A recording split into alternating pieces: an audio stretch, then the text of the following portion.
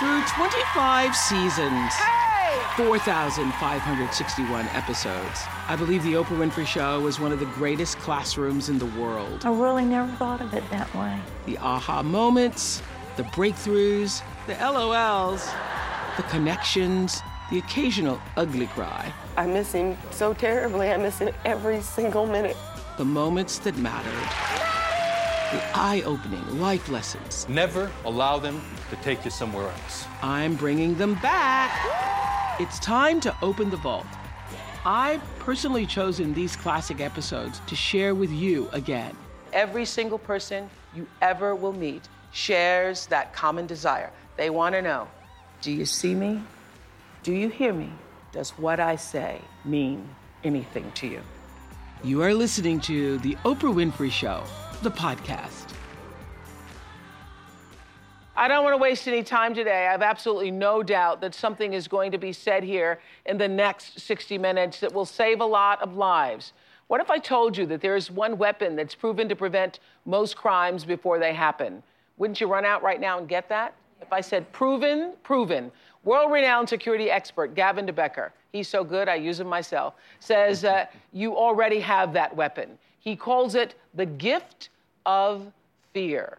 For years on this show, since the last time you were here, I can't even remember the last time you were here, every time somebody tells a story of some violent attack or some circumstances they've been in, I always say, when did you really know something was going on? Because I remember the story that you tell in the very beginning of your book about Kelly. Was her name Kelly? Kelly. Yes. Good memory. Yeah. Everybody knows. You know, I've done that for 30 years. Ask people after they were victimized, was there anything you knew? Was there anything you felt beforehand? And most people say to me, no, it came out of nowhere. And then if I'm quiet, if I take a breath, here come all these details. I did know when I met that guy. I did know when I walked in that parking lot. I did have a feeling when such and such. And we're just like every other creature on earth. We get a signal prior to violence. There are pre-incident indicators, things that happen before violence occurs. Well, I've told the story of Kelly many times in many different situations, on air and off. Can you just summarize the Kelly story? I'll give you the shortest one I can Okay. do. She was coming home from shopping. It was nighttime. She came to her door, and the door to her building was unlocked. It's supposed to be locked. So that was the first signal she got. Her neighbors had left it unlocked. She opened it, locked it behind her, walked upstairs. A bag of cat food that she had bought broke, and cans rolled downstairs. And somebody from downstairs said, hey, I'll bring it up. And the minute she heard that man's voice, she didn't like him. Right. And then she spent the whole rest of the time talking herself out of it. A nice, friendly guy came up the stairs. He said, hey, I've got the cat food for you. We've got a hungry cat upstairs. She should have said and could have thought, we don't have a cat at all. But he was trying to cause some belief that they were together in this thing. And the whole time she was saying to herself, gee, he's a nice guy. Why do I feel this way? Why do I feel this way? Talking herself out of the intuitive signal, the gift that we all have that something was wrong. Eventually, she got to her apartment door, and he said, I'll just put the stuff inside. And she said, no, it's okay. And he said, no, it's all right. We can leave the door open. I'll put it inside, and then I'll go. I promise. Of course, he didn't keep his promise. And all these signals that occurred to her, later, she saved herself. After the rape, he went to the kitchen, and he said to her, don't you move. And she said, you know I won't. When he got up and left her room, she followed him, took the sheet, and she walked right down the hall right behind him, close enough that if she'd breathed, he'd have felt it on the back of her neck. And he walked into the kitchen, and she walked out her front door into the apartment across the hall and saved herself. He later killed someone else. But it was the same signal that she had received, she listened to this time. Now she knew, he is going to harm me if I don't act on it, and she got up. And the great thing she said to me was, I was a passenger on my own legs. She said, I had nothing to do with it. I just followed what intuition told me to do, and we've all got the same thing. So this is a show about using that intuition to save your life. And one of the things I remembered from The Gift of Fear, never forgot it, is that you were saying that we are like all other creatures. Every other creature, we're the only creature that will sense the danger and walk right into it. All other animals sense the danger and they back out. Yeah, the great example of that is, which we'll all recognize, you're in an elevator, in a hallway waiting for an elevator late at night. Elevator door opens and there's a guy inside and he makes you afraid. You don't know why, you don't know what it is, some memory of this building, whatever it may be. And many women will stand there and look at that guy and say, oh, I don't want to think like that. I don't want to be the kind of person who lets the door close in his face. I don't want to hurt his feelings. I've got to be nice. I don't want him to think I'm not nice. And so human beings will get into a steel soundproof chamber with someone they're afraid of. And there's not another animal in nature that would even consider it. Well, listen to this. This is Nicole, and for weeks, she had one of those funny feelings, just a funny feeling. And the feeling was something's odd going on in my apartment. When I moved to the apartment, I felt comfortable, and then it just kind of started to just get very strange feelings. My gut started feeling like something just wasn't right. I would come home and there'd be just weird lights on in my house, lights that I didn't even remember turning on in the first place. It was just enough to make me question, I guess, my own sanity more than anything. One day I was in my bedroom and I looked out the window and saw that there was a delivery from UPS left on my balcony. I'm like, how did this random box get on my back balcony? I just noticed myself just feeling uneasy. I couldn't explain why I was feeling that way. I was just come home, almost feel nauseous. I kept trying to justify it, saying, okay, it is in my head. Nicole's funny feeling eventually grew into full-fledged panic attacks. And so, Gavin, you say there's a good reason for that. Yeah, her intuition absolutely 100% knows whether she left that on that table or that light on or off. We go in and out of our places 200 times, 300 times a year. We know what happened. And intuition records everything. So when she started getting panic attacks, her intuition is saying basically, you're not going to listen? Okay, I'll ramp it up. I'll give you panic attacks. You want sleepless nights? I'll give you sleepless nights. You want nausea? I'll give you nausea. You want nausea? Even you want disease? I'll give you disease. And it's not just danger. It's any time we get off that course in life, we start to feel like that. And so her intuition did get her to listen, which is the great news. Well, it's unbelievable what was going on in her house that her intuition automatically knew about. And when that feeling grew stronger, she set up a hidden camera. When I came home, I take the camera, plug it into the laptop, and the first thing I see is this man's head peeking around the corner in my house. What I felt at that point was just complete terror. I'm sitting there watching this video and this story unfold, and this person comes in my house, is looking around, going through my things, looking through my laundry, holding up my lingerie. I did have a pair of panties laying there as well. You can see in the video, he picks them up, smells them again, he puts them back. And then he proceeds to take off his clothes and put my lingerie on. And at this point, I'm screaming hysterically, like I'm feeling so violated. I couldn't take my eyes off of it. So this person is, in my clothes, proceeds to start pleasuring himself. Just very, very graphic things happening right there in my house with my belongings. And he finishes up, takes off my clothes, puts them exactly back as I had left them, puts his clothes back on, checks to make sure nobody's outside the door, and leaves. I heard you ran screaming when you saw that the first time, yeah? I didn't run from the apartment. I ran around my apartment. I just... Screaming, yeah. Screaming hysterically. I didn't know what to do. Yeah. And so what did you do? Initially, I took my cell phone, called my boyfriend at the time, screaming hysterically. I mean, all I could say was, he's in my house, he's in my house. I mean, even picking up the phone and making, dialing was difficult. I was completely just out of it. Did you recognize the person? No, I have never seen him before in my life until that video. And it turns out they did find him. Yes, they found him about 2 weeks later. They arrested him. I mean, it was somebody I had, as far as I know, never come across. Well, the man in the tape was 39-year-old Sean Rogers, a computer consultant with a young son who was married at the time of the attack. He was arrested and charged with burglary. He's currently serving 8 years behind bars. And the reason he was charged with burglary, because there was no way to charge him with anything other than trespassing. Correct. And he eventually came back to your apartment, correct? Correct. And stole the camera. He stole the camera. And that's how you were able to charge him with burglary and put him behind bars. It's the only reason. Yeah. But the signs were all there. Well, the most interesting thing that you said, first of all, great job, because you did a great job. You listened to it enough to put the camera in and to not let go of it. A lot of people will let go of it, just persuade themselves, they cross-examine their own intuition and forget about it. But the interesting thing you said is I began to question my own sanity. Can you believe, here we get solid evidence. This was here and now it's over here. The door was locked and now it's unlocked. The light was off and now it's on. And rather than question the outer world, we'll question the only real thing there is, which is this, which is ourselves. And so it's really terrific that you took that extra step. A lot of people don't. And you had done things like leaving your something, a piece of clothing in the door, and if it was moved, you know that somebody had moved it. Right. I actually did that for the first time the day before I set up the camera. That's what got you to set up the camera. Exactly. Yeah. It just, I dropped a tank top behind the door as I was leaving for work. And, you know, thinking that when I come home that night, I'm going to peek my head around the corner. If it had been pushed off to the side, it would have been obvious that the door had been opened.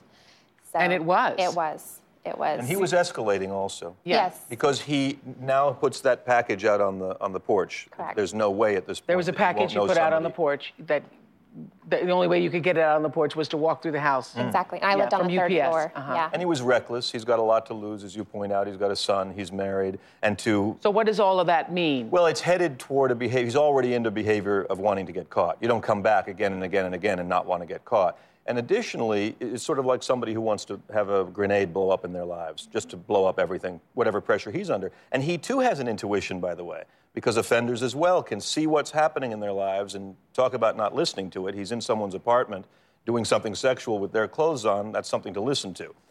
When people do listen, offenders, they can stop what's almost fate. There's a great line that Carl Jung said. He said, "What we do not make conscious emerges later as fate." If he made it conscious, if he could talk to someone about it, if he could tell someone, he could get better also. But he didn't, and it does mean escalation. If she discovered him, that's dangerous. If he came in when she was there, that's dangerous.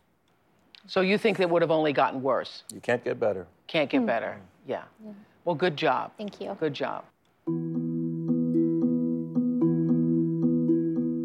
On a recent show, we met Doris, who admitted she endured years of sexual abuse at the hands of her husband.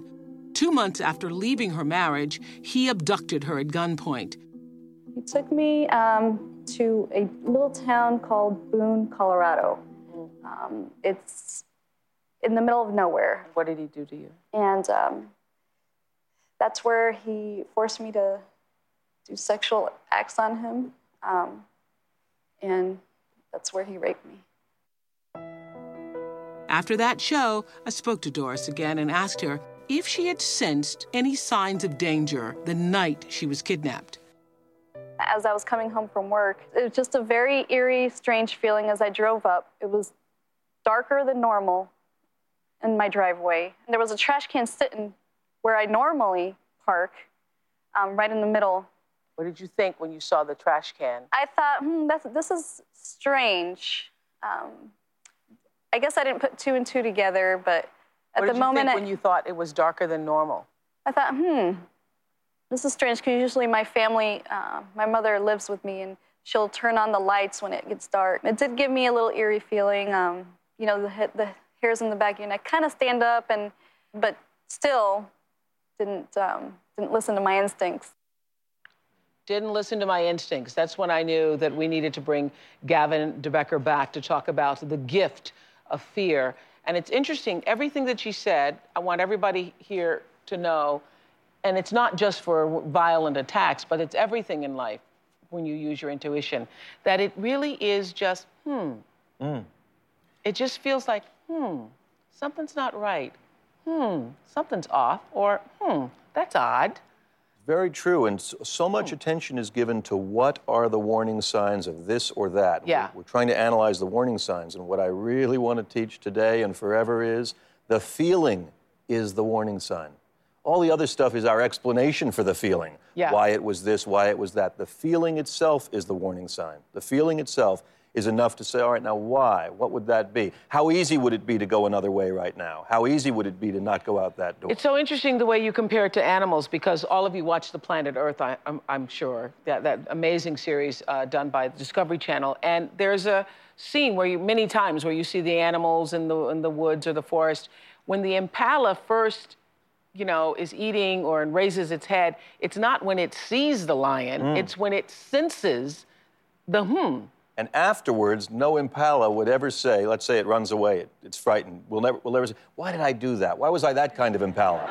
But a human being will spend time afterwards. Well, now meet Dorothy as you hear her describe how she met her nice guy boyfriend. See if you can spot the, first red flag. I met Kevin with a mutual friend. We immediately hit it off. We used to have so much fun. We had the same interests. He had his master's degree. He was a CPA. So he was a very intelligent person. And I liked that. He was charming, and it never let up. He was willing to do whatever I wanted to do. Then I got a sense that things weren't right. He would buy me a present or buy me a beautiful bouquet of roses and have it sitting on the table. And that was very nice, but that night or the next day, he wanted me to be with him all the time. I'm gonna give you a gift, now you're gonna be with me all of your waking hours. So we're gonna stop Dorothy's story here so we can talk about the, warning signs one by one. Gavin, walk us through it. First one I get out of that is he was so charming. He was so charming. A great thing is to think of charm as a verb. It's something you do. I will charm Dottie now. It's not a feature of my personality. I have charm. It's I do charm. So he was so charming. You also said, I think you said he was relentless. You know, the charm kept coming. Another one is that he talked about marriage early, which we'll see in the next segment. And he's got the main thing is the feeling, of course. You said, something didn't feel right. Something didn't feel right. You also said he would always do what I wanted to do, unless it wasn't what he wanted to do, which is where it eventually goes. All right. Let's move on to what happened next. I'll never forget the first time that he asked me to marry him. I was out visiting my sister in California, and he was calling me. And he asked me to marry him over the cell phone. I thought, you're kidding. I've always said I would never get married again. And I said, that's the last time I'm going to talk about it. When I came home, he said, I want you to marry me. I had a beautiful diamond ring for you. He showed me a picture of the diamond ring. I want to buy a house. You'll love it. And he had it all mapped out how it was all going to work for us. Oh, I love this. Because one of the things I learned from The Gift of Fear, I keep mentioning it because I think every woman should have this book. And you should give it to your daughters, and you should have it as a part of your life. And I remember when you said, no absolutely means no. When you say no, in any circumstance, not just when somebody is trying to attack you or harm you, but when you say no, and the person then persists to try to tell you why the answer isn't no, your next response needs to be, why is this person trying to control me? But most women don't think that. Most women think, oh, well, he just loves me, or trying to make nice with it. Yeah, he didn't hear, and you were really strong. You said, that's the last time I want to talk about this. 20 minutes later, he's talking about it again. Anytime somebody doesn't hear no, it means they're trying to control you, as you said. And also a great thing in the gender differences. When a man says no, in this culture, it's the end of the discussion.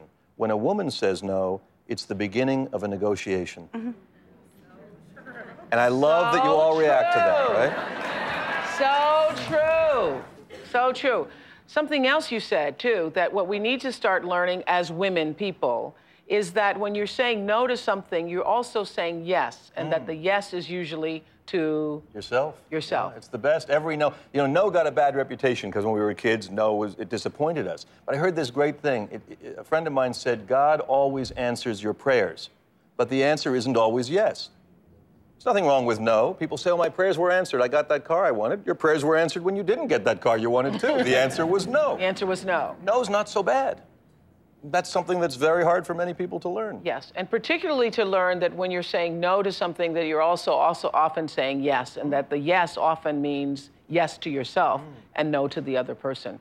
We're talking about how to use your intuition and what that feels like. It just feels like, something's not right. She could sense that things weren't right with her boyfriend, and after 4.5 years and many red flags, so many it was the Indy 500 for you, she finally broke off the relationship. Finally, when I ended the relationship, he kept calling me with repeated questions. What am I doing now? What are you gonna do tonight? And that's when I realized I am in trouble here. He was stalking me. My son convinced me to take out the protection order. When I got the restraining order, I had peace of mind, and that was a huge mistake. One night in late August, I was completely asleep, and I heard my name shouted, "Dorothy." So I was laying down facing my TV. I turned to my left shoulder, and I saw a knife about this big. I could see the reflection of my TV in the blade. Then I saw that he had cut off surgical gloves, and that was scary. I put the covers right over my head and curled into a fetal position and started praying. He said to me, "Are you scared?" And I didn't respond. All of a sudden, right in the midst of praying, I thought, I think I can do this. Whatever presence it was so magical or spiritual. It never entered my mind to panic. In one fell swoop, I stood up and said, "I'm going out. I'm going." He followed me. It wasn't even me. It was as if I was in some other super thinking, super logical and super calm person. I didn't run, and he didn't try to chase me. He followed me out to the parking lot. So I said, "You're leaving now." He turned, went down the street, and I didn't see him again. Dorothy called 911 immediately, and Kevin was arrested that night. He is currently serving 4 years in prison. Why do you think you didn't panic? And I think that I have kind of a gift to be able to, I pray a lot anyways on a daily basis, I pray about... I know, so but lots of people are watching this and they're saying, my daughter prayed, my son prayed, I prayed, there I was is raped, whatever. I don't panic I never panic because it doesn't get you any place. Had I turned and tried to grab that knife, he's right here, standing up. I'm laying down. It never occurred to me. And I think when you're dealing with anybody who's not rational, you're not gonna win unless you put yourself together. Put your act together, and that's how I did it. How you did it. Yeah, what do you want to say, Gavin, about what happened? A couple of things. One is you said you have a gift, and I say everybody has that gift. You saw the gift. You accepted it. You received it. You were open to it. And not at first, because at first, you know, fetal position is not a position of power, but you came out of it with a great position of power. Right. And the pure power to say to him, "You're leaving now," is fantastic. And of all the details in that story, the one that stayed with me the most is that you saw the reflection of your little television set on the bedside table in the knife. And what that told me was, you are on. You are in the on position. You are an animal. You are a Terminator. You are seeing every single detail and acting on it. And that's probably why she knew that she was going to be okay. She knew. It's a different feeling from I was queasy, I was going to vomit, I was going to throw up, I was dizzy, I couldn't see straight. Some people have that kind of feeling at times. But she received the gift, and the gift said, "Do exactly what I tell you, don't argue with me, and you'll be fine." That's right. That's what happened. Okay. You're right on. That's what happened. I said to myself, get your act together now. In this little fetal position. And I said, "Our Father, who art in heaven, how come I can't finish this prayer?" In my mind, I thought, I should be able to finish this prayer, but I can't. But I feel as though I have the power to stand up and go out. And I did. And even he senses the power. That's the power. That's the big power of the universe. So he senses it when she says, "You're leaving now." He just walks down the street. Him saying to her, "Are you scared?" Isn't that what he wanted? He wanted her to be scared. That's a very telling thing, and I think it was also helpful to her that he said it, because it says, that's what I'm here for. I'm here to scare you, and he had basically accomplished most of his mission right there. But it doesn't mean it's not a very dangerous situation, because a lot of men go with a gun or a knife only to frighten their ex-wife or their ex-girlfriend and end up killing them because of how they might react, because of the nature of the way the situation evolves. And so it's really terrific that you, in the middle of that, accepted, received the gift. The gift is there. Accepted it. The gift of fear. Thank you. Glad you did. Thank you very much. Glad you did.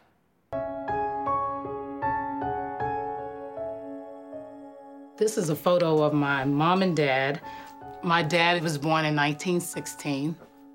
A hardworking man, very proud man. He was very creative, very artistic, could fix anything with his hands. I was always Daddy's little girl, so I loved him for that. My parents, they did everything we could possibly ask, gave us everything we possibly wanted. So when my mom died, I just made a promise that I'd do all I can to make sure he has everything he can possibly have. I know that so many of you watching today have elderly parents, and you can relate to Jackie, and you may also be in the same situation, because after her father suffered a series of mini strokes, she hired round-the-clock home care for him because she wanted to make sure her dad had the best care possible. So what did you do? After he'd come home from rehab, I installed cameras because at that time I didn't trust anybody, so I wanted to make sure that, the people I'd hired took care of him and wasn't stealing from us or anything like that. And I'd hired this caregiver, and initially she was doing great with my dad. I watched the cameras, knew her job, and a few weeks went by, and something said you should look at the cameras. I hadn't with my busy lifestyle. Something said to look at the cameras. I hadn't looked at them in a while, but I ignored it. And then the week that I actually watched the cameras, a few days prior, it just kind of hit me like, Jackie, look at the cameras. But I'd gone to church to hear my god sister preach that night. And when I came home, I said, I'm too tired to watch. So by that weekend, which was a Saturday, I'd come home from work. I was doing my normal routine of washing my dad's clothes. And at the wash machine, something said, the DVR is here, watch it. Okay, and here's what happened. Anastasia was the type of person that I actually liked and got along with in the house. I mean, I treated her like family. I initially had looked at these videos. She was doing great with my dad the first couple of weeks. Definitely knew what she was doing with him. But for some reason, some said you need to look at the videotapes because you haven't looked at them for 2 or 3 weeks. Me kind of ignored the little inner voice, said, okay, I'm busy, I got things to do. Come down here to the basement, and I actually passed the DVR that's recording everything, and something just pretty much hits me like a ton of bricks. Even in the rush that I'm in, I turn around and I go back over to this DVR, and I said, okay, I'm gonna watch and see what exactly happened this morning. I'm sitting here in total shock, going, what is this woman doing to my father? She pretty much just snatches my dad's hand off the rail, and as my dad brings his arm back, she just starts taking her fist and just beating him in his chest and in his stomach. I think every place on his body that she could actually strike him, she did. And it's just a horrible thing to watch. What did you do after you saw that video? Just a feeling of shock. I sort of like Dottie had said, you stand there and you're looking and you say, I've got to pull it together. I can't go upstairs, with tears in my eyes or feeling overwhelmed. I have to get myself together. So I went upstairs. I whispered in my dad's ear that I loved him and that I knew what had taken place and that I wasn't going to ever let that happen to him again. Because, my job is to protect him, not to put him in harm's way. Could he speak? No, because of the strokes he had suffered and the dementia, my dad, if that had happened, say, in the morning, by the time I get home in the evening, he can't remember what happened to him earlier. So that was the reason I had those cameras put in there. So I actually left the house. I knew he was up at that time. He was up, and in his wheelchair, and if she tried to do something, he could at least attempt to fight her off. I came back, she was changing him. I went in the basement and I watched her again, and she's threatening him, and I'm in the basement watching the monitor. So then I go upstairs, I say to my dad, "Are you okay?" And he goes, "Yes." I said, "Anastasia, do you like working here?" And she says, "Why?" I said, "Because I think you've lost your patience with my father." So after she got them together, I asked her for her ID because she had filled out an employment application for me, but I'd never gotten a photocopy of an ID. So I took that, went, made a copy, came back, and that's when I called the police. And they came, watched the video, and proceeded to lock her up. But she, the caregiver, Anastasia, was arrested, charged with multiple counts of second-degree assault, reckless endangerment, vulnerable adult abuse, but she's not serving a sentence. And the reason is? Because of the lack of attention that was given to this case, she was allowed to make her bail, which was $5,000, and flee the country on July 31st, 8 days before the trial. Went back to Kenya.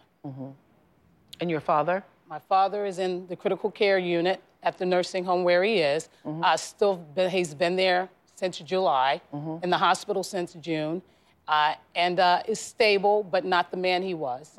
He has a trach down and a feeding tube, and not really able to communicate, but he smiles when he sees me, and that's all I need to see every day. That's great. Well, you say there's a right way and a wrong way to use hidden cameras, Gavin. Yeah, nanny cams have become very popular. Not legal in all states, by the way, but in many states they are. And people are very surprised to hear that when you use a nanny cam because you're suspicious that your nanny is hurting your kids, I actually oppose it. People are very surprised and ask me why. The reason is I get a phone call from someone, they say, "I'm worried about this nanny, we just don't trust her." I say, "Is there more to the story? Then fire the nanny." They say, "Well, shouldn't we put in cameras?" No, you should not put in cameras to experiment with your own infant. You think later at 18, the kid's going to thank you, "Hey, thank you for having that film of me being abused"? The point, your job as a mother is to protect the child. So if you want to put in a nanny cam in response to suspicion, I don't believe in it. If you want to put in a camera the way you did, which was great, to see that there's compliance with your instructions, and the really cool thing you did that nobody ever does, she watched the images over the first 2 weeks, and then she stopped. Nobody goes back. Nobody goes back. You'd have to watch the images 40 hours every week. She went back and checked on the images again because most people see, that's a good person. They're just looking, every cell in their body just wants to hear that it's okay. Yeah. Oh, good, now the camera told me this is a good person. Well, and also, she went back because of that feeling, Strong correct? Exactly. I mean, that morning, I'm trying to get to the bank and the hairdressers, and literally, it turned me around on my basement stairs, heading out. I just stopped in my tracks and said, you know, I'm going to go back and watch this right now. And still, I missed it. Yeah, well, aren't there key questions that you ask people? But how, people, if you got any sense at all, you can get through an interview. That's what I always say. Well, it's partly true. Sometimes people say... You got to be real stupid to not to get through the interview. I've seen some. Yeah. Sometimes people say to me, well, you never really know about people. Yeah. That's a common feeling. But what if American Airlines said, are the pilots any good? Well, you never really know about people. They have a duty to check it out. We have a duty to check it out. So my recommendation is when you hire a nanny or an adult care provider is you ask every one of the questions that you think is so uncomfortable and wrong to ask. Like, have you ever abused a child? Everybody says, why would you ask that question? Well, because that's exactly what I want to know. And the way they answer will be helpful. Someone might say, what have you heard? Or define abuse. Or someone might say, no, I love kids. But whatever the point is, whatever they say, you get some intuitive information. If you never ask the question, you get no intuitive information. Well, you used your intuition to the highest order here and helped save your dad. Yes, I did. You did good. Thank you so much. You did. I was 19 years old. I was working at Payless Shoe Stores. This man walked into the store right around closing time. And the second he walked in, I just knew something was wrong. Yeah. My body, my instinct, everything in my being was saying, run. Just run out of the store. The hairs rose on your arm. You knew it. You felt whatever that energy is when evil has its presence. I felt it, and I second-guessed it because I didn't want to be mean. Yeah. I didn't want to be impolite. That was actress Gabrielle Union, who shared with us her story of surviving a brutal rape. And what do you want to say to women who, all of us, myself included, who are conditioned to be nice? We just want to be nice. It is, there's no question, this is what the culture teaches, which is that women have to be nice all the time. You have to engage. If I say something to you in public, you have to respond. You can't be a bitch. You can't be mean. Yeah. And the fact is that men at core are afraid that women will laugh at them. And women at core are afraid that men will kill them. And often believe that if you're not nice, you increase the likelihood of danger and risk, when in fact the exact opposite is true. It's when you're nice that you open up and give information, that you engage with someone you don't want to talk to. Here, she doesn't want to let someone into the store, and for fear of being perceived as not nice, she opens the door and lets him in, and it ultimately leads to a rape. I have not heard of one case in my entire career where someone was raped or murdered because they weren't nice. In other words, that's not the thing that motivates rape and murder. But I've heard of many, many cases where someone was victimized because they were open to the continued conversation with someone they didn't feel good about talking to. And didn't listen to the first, Didn't listen to the first feeling. Yeah. Even she said, I second-guessed it. I second-guessed it. Second-guessed it. All right, earlier we were talking to Dottie, and you said the restraining orders can create a false sense of security. Dottie said that in her tape. Yeah, they're not right for every case at all. A woman who rejects a man face-to-face, as you did, if he can't accept that rejection, then he sure can't accept the rejection from the court, where basically the court is saying to him, you're not good enough for Dottie, you're not lovable, pushing all of the great pain buttons that he's got. And so men who are allergic to rejection don't do well with restraining orders. And if you're using a restraining order in order to stop a homicide, it's the wrong piece of paper. It won't do it. Pieces of paper won't do that. If you're using it because you're dealing with someone who's reasonable enough to listen to a restraining order, usually the issue has never come up. Reasonable people don't need restraining orders. So it's not perfect for all cases. They're issued at the rate of 1,000 a day in the United States, and yet every year hundreds of women are found murdered with a restraining order in their purse or a restraining order on their bedside table. All I'm saying is it's not perfect for every case. And also, doesn't it, as in the case of Dottie, give a false sense of security? It does. In fact, one of the most important things we tell people who do get restraining orders is in the time immediately after it, which Dottie knows very well, that is when your risk is greatest, immediately after the restraining order. Why? Because he's just been rejected, and his reaction, some people will react just fine and leave you alone, and some won't. And so this is the time. You've done something very provocative. Restraining orders basically are a strategy of war. They are not a strategy of peace. And so they are right for some cases, but not right for every case. I'll tell you what happens. They're always right for police officers. They get the woman out of the office. Go get a restraining order. Prove to me that you really don't want to see him again. Yeah. So they're always right for prosecutors, too. They're not always right for the woman who gets them. Well, there really is no way to count the number of lives that have been saved by this book, The Gift of Fear, because after hearing Gavin's message, so many people told us that when they spotted a red flag or had a feeling something was off, that, something's not right here, they did follow their gut. So thank you, Gavin DeBecker, for reminding us of that, You just said it yourself. I just said, Thank you. I'm Oprah Winfrey, and you've been listening to The Oprah Winfrey Show, the podcast. If you haven't yet, go to Apple Podcasts and subscribe, rate, and review this podcast. Join me next week for another Oprah Show, the podcast. And I thank you for listening.